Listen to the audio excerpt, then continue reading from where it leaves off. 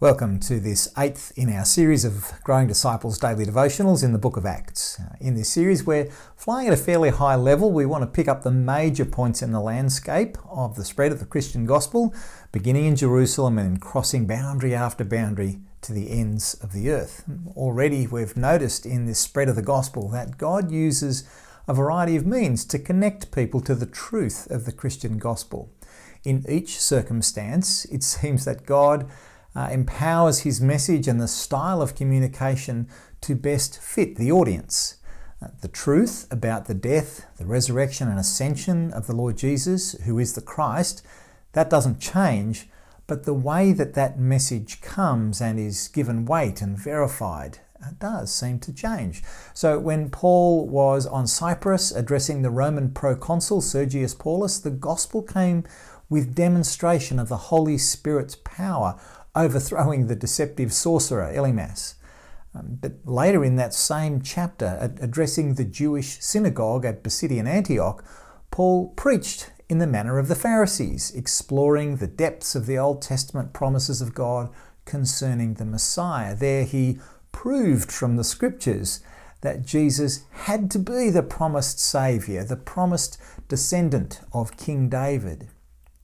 So in that same chapter, God uses Paul differently with two diverse audiences to proclaim the same gospel. The substance is fixed, the style is adaptive.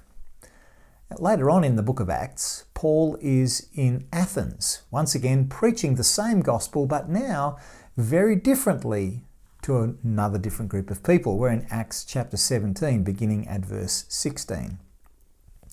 While Paul was waiting for Silas and Timothy in Athens, he was greatly distressed to see that the city was full of idols. So he reasoned in the synagogue with both Jews and God-fearing Greeks, as well as in the marketplace day by day with those who happened to be there. So as Paul had often done in a new location, he spoke first with the Jews and the God-fearers of the town, usually at the synagogue.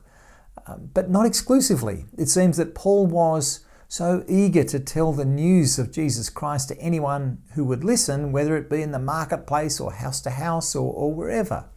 And in Athens, this kind of discussion found a ready audience. So verse 18, a group of Epicurean and Stoic philosophers began to debate with him. Some of them asked, "What's this babbler trying to say?"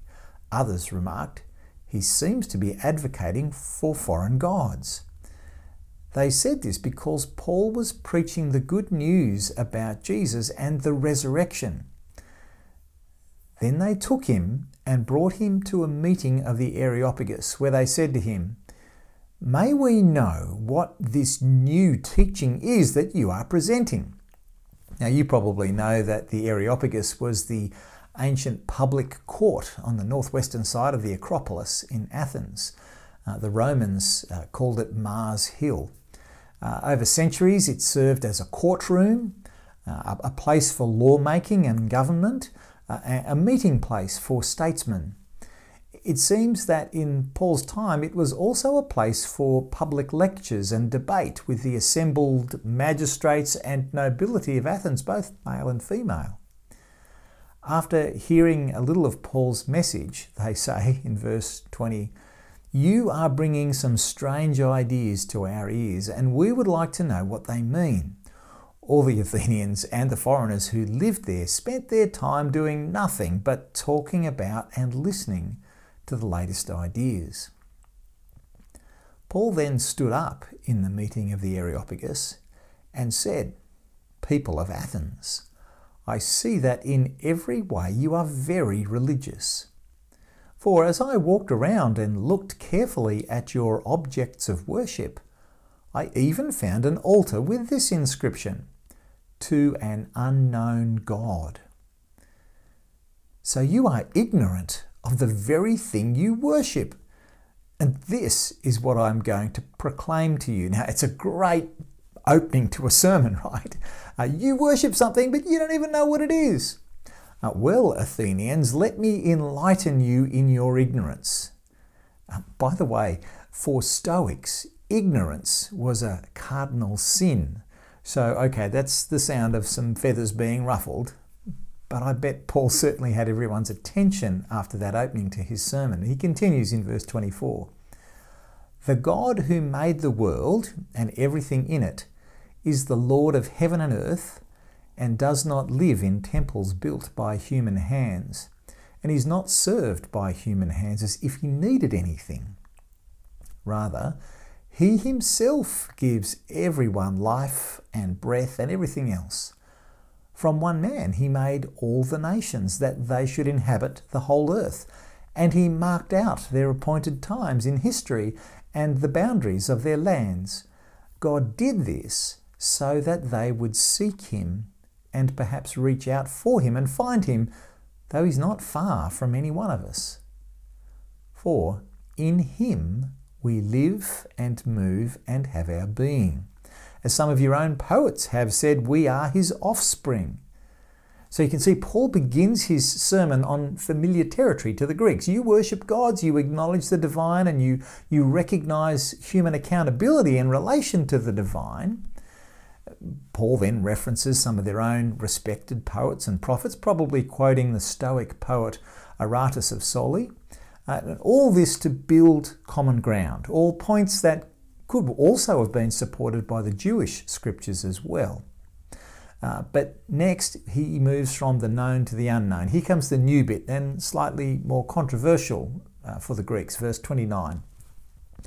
Therefore, since we are God's offspring, we should not think that the divine being is like gold or silver or stone, an image made by human design and skill. In the past, God overlooked such ignorance, but now he commands all people everywhere to repent. For he has set a day when he will judge the world with justice by the man he has appointed. He's given proof of this to everyone by raising him from the dead. And when they heard about the resurrection of the dead, some of them sneered, but others said, "We want to hear you again on this subject." At that, Paul left the council. Some of the people became followers of Paul and believed. Among them was Dionysius, a member of the Areopagus, also a woman named Damaris, and a number of others. So the outcome of Paul's preaching is not dissimilar to other places. Some believe, it seemed, that Dionysius and Damaris were heavy hitters among Athens' elite. But others do not believe. Instead, they mock Paul, perhaps because they don't understand what's being said. As Christians reflecting back on this event, recorded for us in Scripture, I think there's a fair bit to consider. So today I'm just simply going to suggest a few avenues that you might want to explore in your own prayers and in your own thoughts.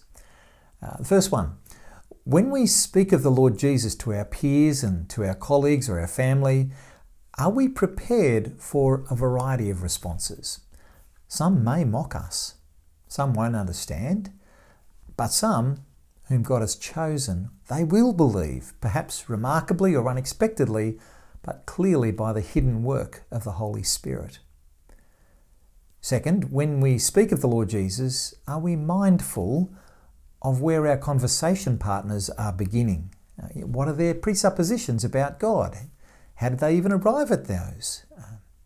What might they already believe that is consistent with biblical thinking, where there might be some opportunities to step from the known to the unknown? Of course, our understanding of our conversation partner is going to be requiring some careful listening and some thoughtful questions before we get to the heart of the good news about the Lord Jesus. A conversation like this it's very different to a lecture or a sermon or that classic Bible-bashing admonishment for which Christians are renowned. I want to commend to us all such conversations as a great pathway for us to follow.